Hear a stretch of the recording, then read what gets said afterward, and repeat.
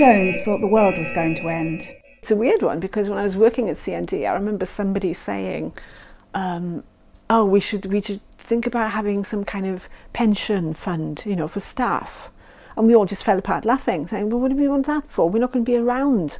The world is going to end and all this.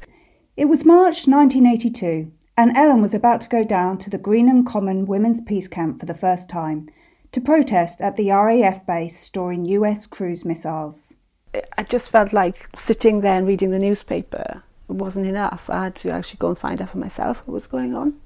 Ellen describes it as a vigil of thousands, although news reports call it a blockade staged by 250 women, which resulted in 34 arrests. Whether or not the media and police deliberately downplayed what happened, it was a life-changing moment for Ellen. I mean, it was just amazing that there were, I can't remember how many thousand women just turned up. I mean, we didn't know. We thought there might be, 50 of us or something, not thousands. And then it was just an amazing, strong feeling of, I'm glad I'm here. In December that same year, Ellen went back and took part in the Embrace the Base event.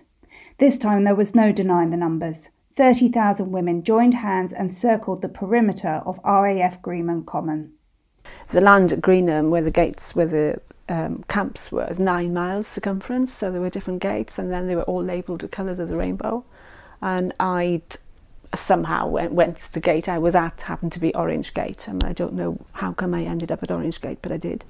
And then just more and more women came, and then we just, at some point held hands, and the gate 9 miles was surrounded. And then we put pictures or flowers or peace flags or whatever on the fence, and there was an amazing sound because this is obviously in the days before mobile phones and stuff, and there were these great big clunky kind of radio things, and we couldn't be linked to any proper network, so there were just walkie-talkies between people, and so word was being passed about which gate was linked to which gate or whatever, and then there was this massive sound when the whole thing was surrounded.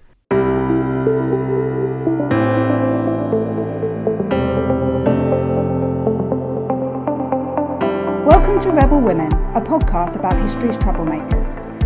This episode begins a 3-part series about the Greenham Common Women's Peace Camp. It will explore what went on in the camp, the questions it raised, and the impact it had on women who were there and those who came after. A few months after Embrace the Base, Ellen returned to Greenham Common for a third time. This time it was no quick visit. She would stay for 2 years. But before we get into that, I want to delve into the whole history of the Greenham Common Peace Camp and the context in which it emerged. The period after World War II, in which Ellen and many of the other Greenham Common women grew up, was one of tense military standoffs. In 1955, the Warsaw Pact saw a collective defence treaty between the Soviet Union and 7 other Eastern Bloc socialist republics. It was formed in response to West Germany being integrated into NATO. While no direct military action took place, there was significant expansion of military forces on both sides. The following year, the Suez Crisis left Europe rocked by Soviet threat of nuclear strikes against Britain and France. In 1962, the Cuban Missile Crisis saw the US and Soviet Union lock horns over the storing of Soviet missiles in Cuba, just 90 miles from the US shores. It's considered the closest the world came to full-scale nuclear war. Good evening, my fellow citizens. This government, as promised, has maintained the closest surveillance of the Soviet military buildup on the island of Cuba.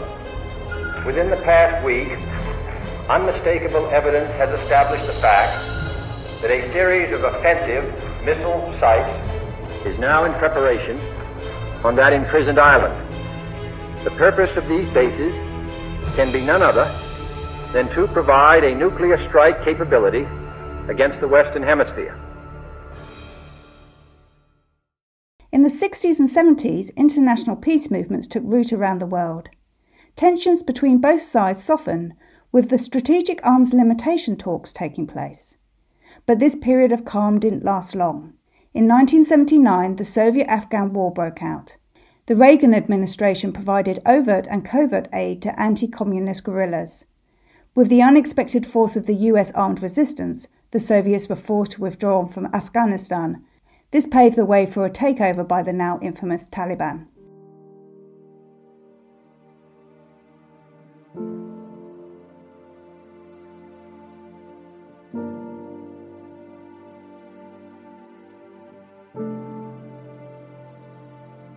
It is against these global tensions that a group of 36 women from Wales arrived at RAF Greenham Common in September 1981.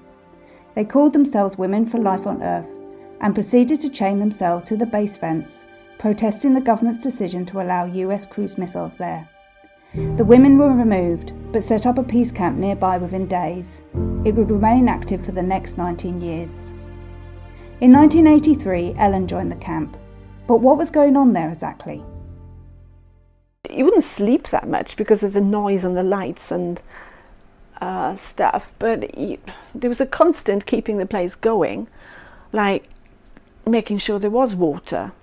There was always somebody who would take charge of cooking, and you'd have to wash up, and you do things like, and this is going to sound gross, but you would, when you'd been home and you came back with your big camping, plastic container of water, that would be used, just shared. And so some would get tipped into the kettle, so you'd make tea. The kettle was on a fire in the ground. And then, when you went to bed at night, you would fill your hot water bottle. And then that hot water bottle water would be tipped back into the kettle to then make a cup of tea. I mean, nowadays you'd be like, I can't drink that water. It's been in the hot water bottle all night. But anyway, it's a case of survival, I guess. I mean, there was one winter when my hot water bottle, I remember turning over in the night and thinking, oh my God, I'm so cold. And my hot water bottle was just a solid lump of ice. And it actually froze.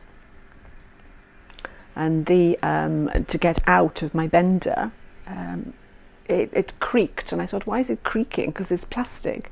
And the whole thing, they'd become igloos. It snowed and frozen in the night. So as we were pushing the plastic, all this snow kind of fell off. Yeah, that was a cold morning.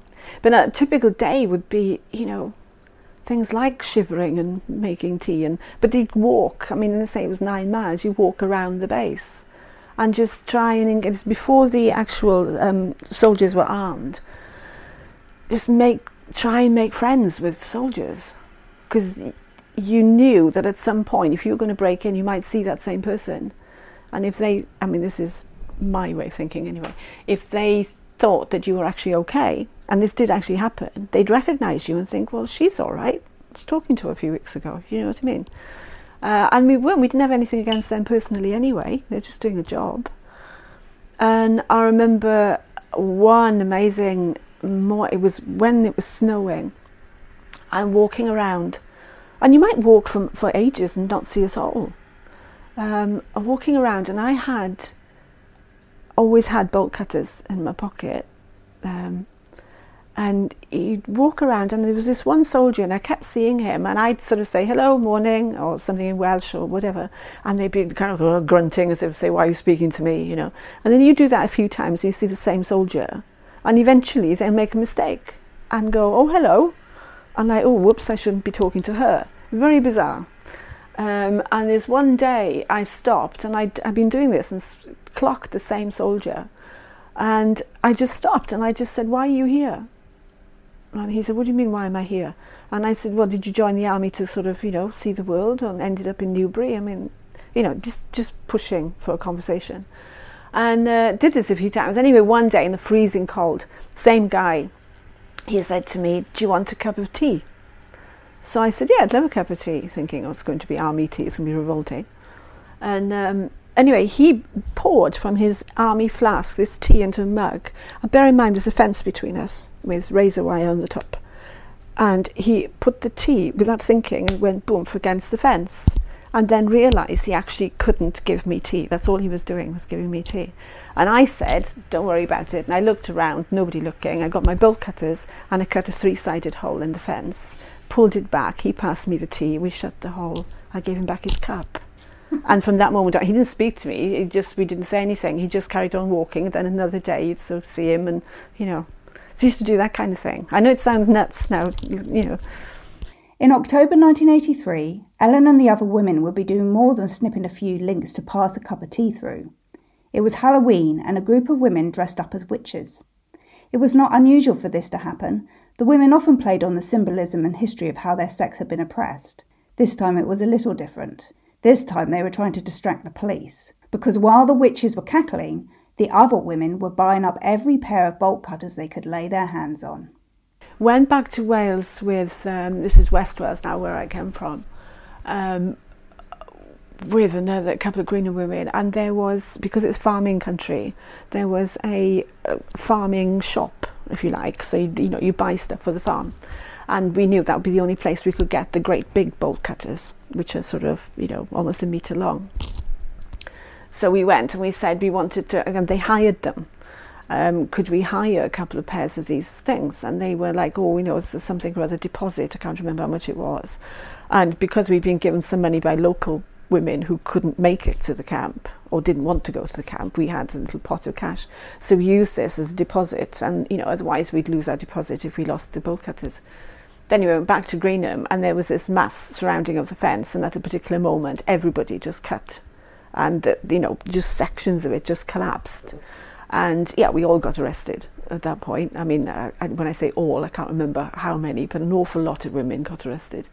And, of course, they took our bolt cutters.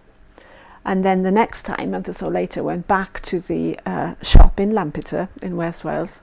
And I said to the guy, and I'm the Welsh one, I actually come from there, my Welsh is local and I speak Welsh. And I said, really sorry, but we haven't got your bolt cutters. And we're like, blah, blah, blah, your deposit, you're going to lose your deposit. And he said, well, how did you lose, what happened to the bolt cutters?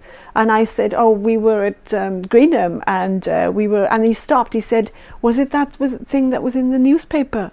And I said, well, yes, possibly. And he said, well, a load of women. He said, never mind the deposit, love. And that was that, got away with it. But yeah, it was quite funny. Responses to the Greenham women weren't always so supportive, though. Around Greenham, Newbury, we used to get spat at if we went. We used to, every now and again you might leave the camp because you needed to go and get bread or whatever. And if they saw you in one of the shops, then, you'd get spat at. It wasn't only the hostility from locals they had to deal with. Obviously, all the camps were by a gate. And if you were sitting watching and then suddenly you'd see the gates open, and if the gates opened and you were quite close, you could run in. It sounds crazy. And I remember we were watching, and there was obviously some movement. You became aware of there's something going on here. Why is there more police? Why is there more whatever? And the gate started to open, and me and a few others were very, very close to it. So we just sprinted, got into the gate, and I got two MOD policemen, one either side, who just lifted me up in the air. I don't think they didn't do it deliberately. I think one of them thought he was going to grab me, but then another one came from the other side, and I got turned upside down. I landed on my head on sort of concrete and knocked out very briefly. And then one of the women from the camp, usually had a vehicle at the camp, drove me to the nearest hospital, which was Newbury. And they refused to treat me because I was from the camp. Wow. I did have layers and I was a bit muddy and whatever, but that's how they knew you from the camp. Yeah, and they refused point blank. Do you think you were treated more harshly because you were women, and if you'd been men, would it have been different? It would have been more violent if it would have been men. Oh, okay. So you think it would have been as hostile? I remember being at one demonstration in Brodie, the one in Wales, where it was mixed, and it was a similar thing. You lie down in the road and whatever, and the police come along, and they start to move you. And one of the guys, he was, local hippie, but he said, get off me, and he started to be stroppy with the police officer. And the police officer got more rough with him, and then which is why one of the reasons I didn't want to do mixed demonstrations, because that's what happens. I'm not saying all men are like this, but there's men they react differently to that kind of thing. Whereas, lying on the road where there's 3 of you or 300 or 3,000 at Greenham, women just lying there in front of a massive truck. And one time we lay down when they brought in the horses, and the horses just stepped over us like this. Horses won't stand on you unless you do something, unless the guy on the horse tells them to. You'd lie, you'd sing. And there's pictures of police officers scratching their heads like, what do we do with this lot? We're not doing anything wrong. We're just lying there singing a song. And it's not, and it just winds them up so much because there's nothing they can do about it. So you made an active decision to do women only campaign. Yeah. It had a completely different. I mean, there are pictures, and I've got still got a copy of the Greenham Factor, which is like a magazine thing, of police officers just scratching their head, like we don't know what to do because, you know, they weren't used to that kind of action. I think now it would be very different. I don't think it would work now. It worked back then because it was the first time. You know, I've been picked up. You'd get picked up, and there was one time I got thrown into the ditch at the side of the road. So you get out of the ditch and you go back again. And then the same police officer would be like, oh, not you again. And it just went round and round, and in the end they gave up because they couldn't do anything. The importance of gender wasn't only about the atmosphere on protests. Early on, it was decided that the camp should be women only. They wanted to use their identity of mothers to legitimise the protest against nuclear weapons. Their actions were in the names and safety of their children and future generations. The women also used their gender in symbolic ways during the protests. On April 1983, 200 women entered the base dressed as teddy bears. The childlike symbol contrasted with the highly militarised atmosphere of the male-dominated space, highlighting the impact it still had on their children and future generations of children. Even the longevity of the camp was a feminist statement. The women were saying they would not stay at home and do nothing, as they were traditionally expected to. However, the media questioned their behaviour, asking, if their children were so important to them, why aren't they at home with them? The women continued, however, and in one protest took pictures of their children and hung them on the fence. Candles were lit to mourn their future.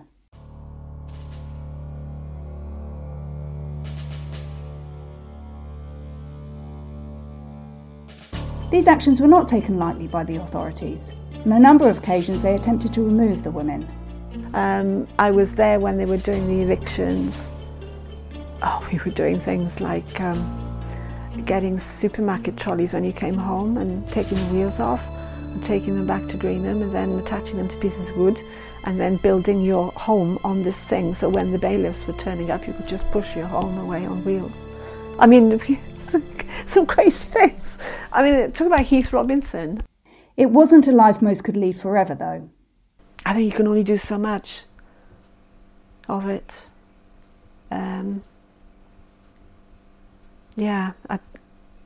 It was strange because I was still sort of living in an area sort of knowing similar women or people. So I didn't, and I don't think my life's been the same since, to be honest. Thinking about it. I mean, it's the kind of thing you think about. But sometimes now I think, well, why did I do this? Or what happened there? You know, and it's a lot of it. It's as a result of that period of time in my life. So you were on this camp for 2 years. How was it coming back to normal? Well, that's what I mean. I was living in mid West Wales. I lived in a caravan for a bit, which was fine because I had a roof and everything. And then I was sort of sharing a cottage, and it was a bit of a hippie lifestyle, I suppose. But because, you know, it wasn't as though I came back to living in London or something. I mean, some women did, actually. I don't know how they managed with that. I really don't. I mean, I was living in the middle of nowhere. You know, you look on a hill and you look out the window and there's no electricity cables or anything. So it wasn't that different a jump, you know. And were you still doing your art at this point? Yeah. And I used to finance myself by making women's symbol and peace symbol jewellery and stuff. I don't know how I did it, actually, because I didn't have any light, particularly, but I did. I don't know where it is now. I did find it recently, actually. I used to thread tiny beads and make, you know, peace symbols, like doing it on graph paper. And so they moved like a little kind of curtain. Yeah, I used to do that and then sell them. The intensity of the previous 2 years seemed to drain Ellen. I mean, I haven't actually been to a demonstration. The thing is, when you've been to the really big stuff, and people are different these days. There was, you know, I was on the biggest ever CND demo that was in London. It was 250,000 people. I mean, aerial views of it were incredible. And I was on the plinths with Bruce Kent and all sorts of people. So So now demonstrations have got different, the police are there in force. There's the people who go to demonstrations just to start a fight. I don't eat McDonald's, I've never been in McDonald's in my life, but I wouldn't throw a brick through their window. Whereas now that tends to happen at demonstrations, so I kind of keep away. As I spoke to Ellen, it struck me how burnt out she seemed. Sometimes she seemed to even question why she had even been there. I mean, some of the things I used to get angry about, many, many years ago, adverts for underwear on the tube or whatever it might be, I'd be there with my can of spray paint, and now I'm like, oh, whatever. I mean, maybe that's just age, or maybe I've done my bit, A lot of the things that I used to do and think and believe or whatever as a real feminist, now I just think how ridiculous. There's more important things. But I'm still a feminist. I'm just not that kind of crazy feminist. And when I asked her what her legacy was, she said she had no idea before settling on none. She said when younger people found out she had been at Greenham, they treated her like a rock star. She found the whole thing a bit embarrassing, telling them it wasn't a big deal. So did any of this matter? Ellen seems to feel a bit silly now, thinking the world was going to end. After all, we are still all here. World War III never did break out. But growing up as a child in the 80s, I do remember how real it felt. I remember in 1982 overhearing my parents say, "We're at war," when the Falklands conflict broke out. I thought, is this it? Is this World War III? After all, I had two parents who lived through World War II and grandparents who'd been through World War I. It didn't seem implausible that my generation would have its own major global conflict. So the fact it didn't happen was maybe because of the actions of women like Ellen. After all, on the 1st of August 1989, the first cruise missiles left Greenham Common. It took nearly 2 years for all of them to be removed. The final one leaving for destruction on the 5th of March 1991. On this day there was a party at Blue Gate, which was one of the closest to the women's camp. The US Air Force gradually withdrew and the base was formally handed back to the RAF in 1992. 6 years after the last cruise missile left Greenham, the Greenham Common Trust bought the airbase and Newbury District Council acquired the Commons. In a small ceremony, the common land was officially returned to the people of Newbury in April 2000.